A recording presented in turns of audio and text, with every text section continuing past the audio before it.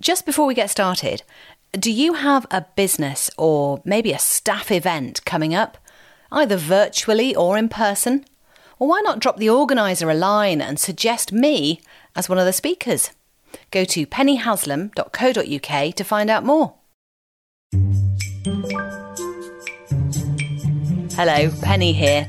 Coming up in this episode, stop colouring in and sketch your future. Find out why polishing your performance is the enemy of taking action.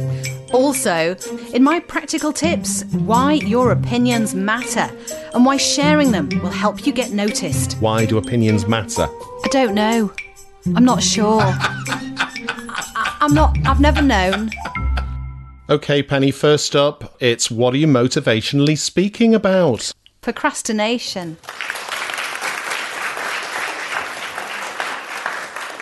Let me give you a little story.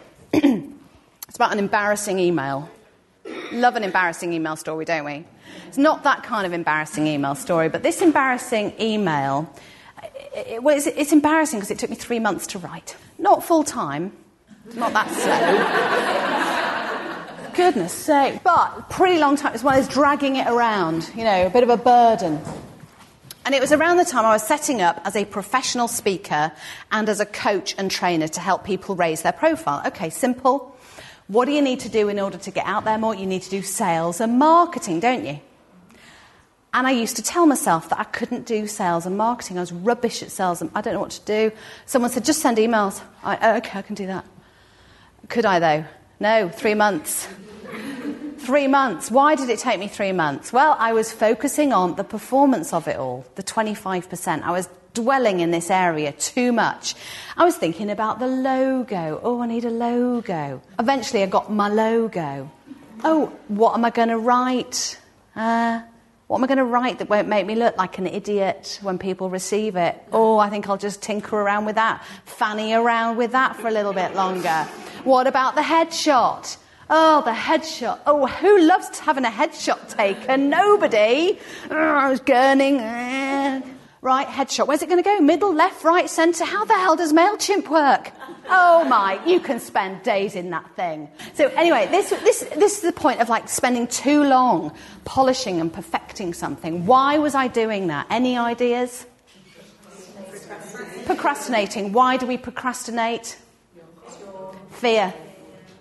It's that dreadful thing that we're all prone to doing, is to focus on the detail, dot the I's, cross the T's, make sure everything is just right, make sure everything is just super duper before we can dare to publish it, before we can dare to go public with it. And really what's behind it all is the fear.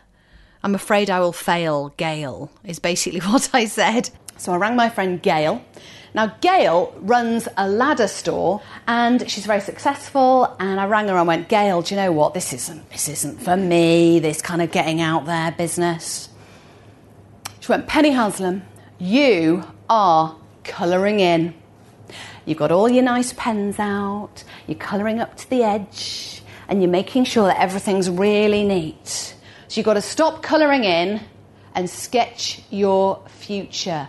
Stop perfecting that performance because it stops you getting known as an expert in your area and somebody who's good, and your image being brilliant, and it stops you getting out there and getting the exposure that you need. So you kind of procrastinated over this marketing email. What else qualifies as colouring in or stuff you should just get on with? Well, this is stuff that often shows up on your to-do list that hasn't been done for quite some time. So it might be 3 months in my case, it might be 3 years. I mean, I had on my to-do list, build a website for 10 years. In fact, until I met you and you could actually build my website for me. But I didn't know how to go about it. It seemed like too much of a big deal, so I just left it on my to-do list. But it might equally be something quite simple, like picking up the phone and arranging to go for a coffee with somebody, asking somebody to mentor you, maybe uploading a CV if you're looking for a job, or sending an email or an inquiry to somebody who might be able to help you, that sort of thing. Or it might be in your own personal life away from work. Might be other stuff that will help your enjoyment of life a little bit more, like learning a language or planning a big trip or something like that. Stuff you're putting off. You've got to ask yourself, why am I putting that off? And it's not just because it's too hard. It's because you're too frightened to get on with it at this moment in time. So once you've accepted that, you can pretty much press on. So you spent 3 months writing that email. What happened when you actually sent it? Well, this is the ironic thing. Loads of lovely things happened when I actually sent it. I got 3 responses straight away. One was saying, oh, brilliant, I didn't know that about you. I didn't know you'd set up in a new business. I thought you were still broadcasting. So, hi, great to connect again. Another one was, brilliant. Can you tell us how much you'd charge us to facilitate our Leadership Away Day?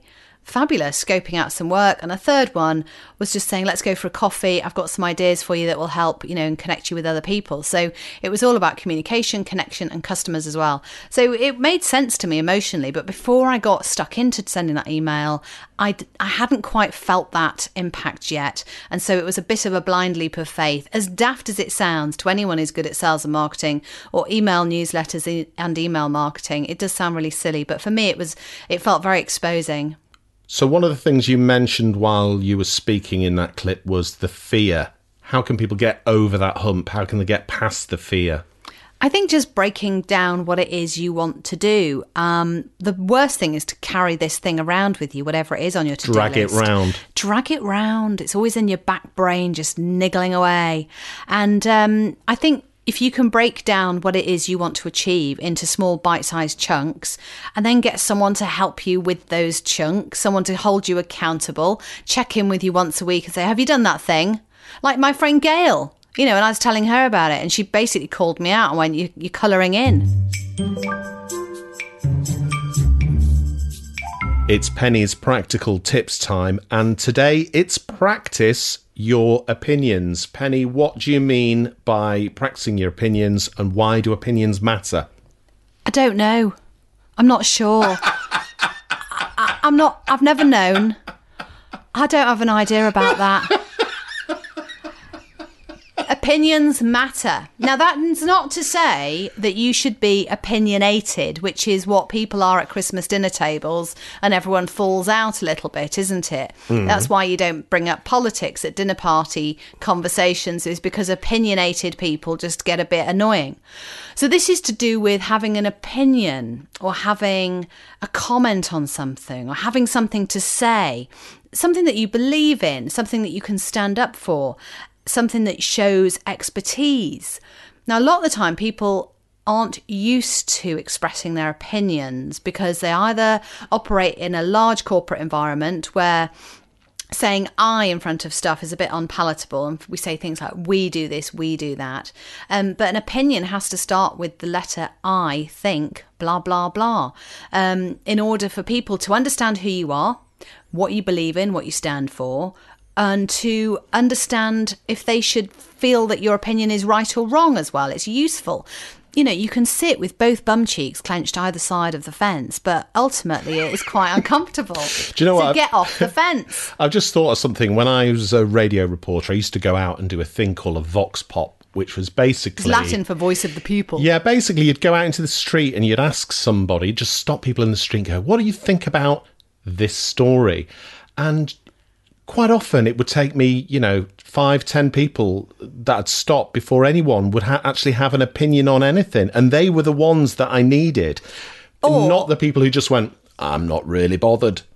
Or they'd have an opinion, but they'd take a long time to get to it, or it'd not be quite strong enough. So it might be like, well, I think it might be, and I'm not sure, but it could be. And actually expressing your opinion in a direct, confident way, not authoritative, but confident way, is really appealing. And it's not that you have to have strong opinions all of the time on everything, but it is well worth having opinions on the stuff that you are expert in, you have expertise in, stuff that you have experience and passion and knowledge in. Then yeah, surely you should have something to say on those topics as well. So for example, using Penny's face technique from episode 1, I'm interested in video and I hate it when people shoot their own little social media videos and they do it in their car. I think it looks weird being filmed inside a car. I think you kind of look like, that you haven't got an office and you've got nowhere to go. You look lonely and a bit weird. I know it's quite uncomfortable, but it just drives me mad when I see it. Something like that? Is that an opinion? Yeah, I mean, you are fairly opinionated and strong. You have strong opinions, which is why I like you, Steve. But I think for businesses, for organisations, for individuals, for ambitious employees, if you like, having an opinion, what do you think is really, really beneficial? Try it in meetings. What if you're the sort of person that kind of just goes with the flow?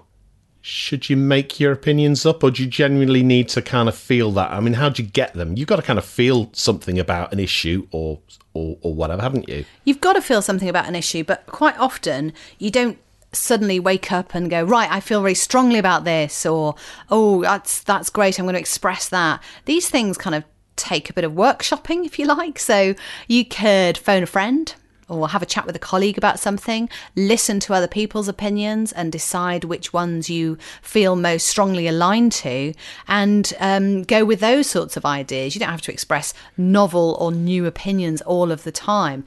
You know, I didn't have strong opinions on anything when I first left corporate life, when I first left being a BBC news presenter.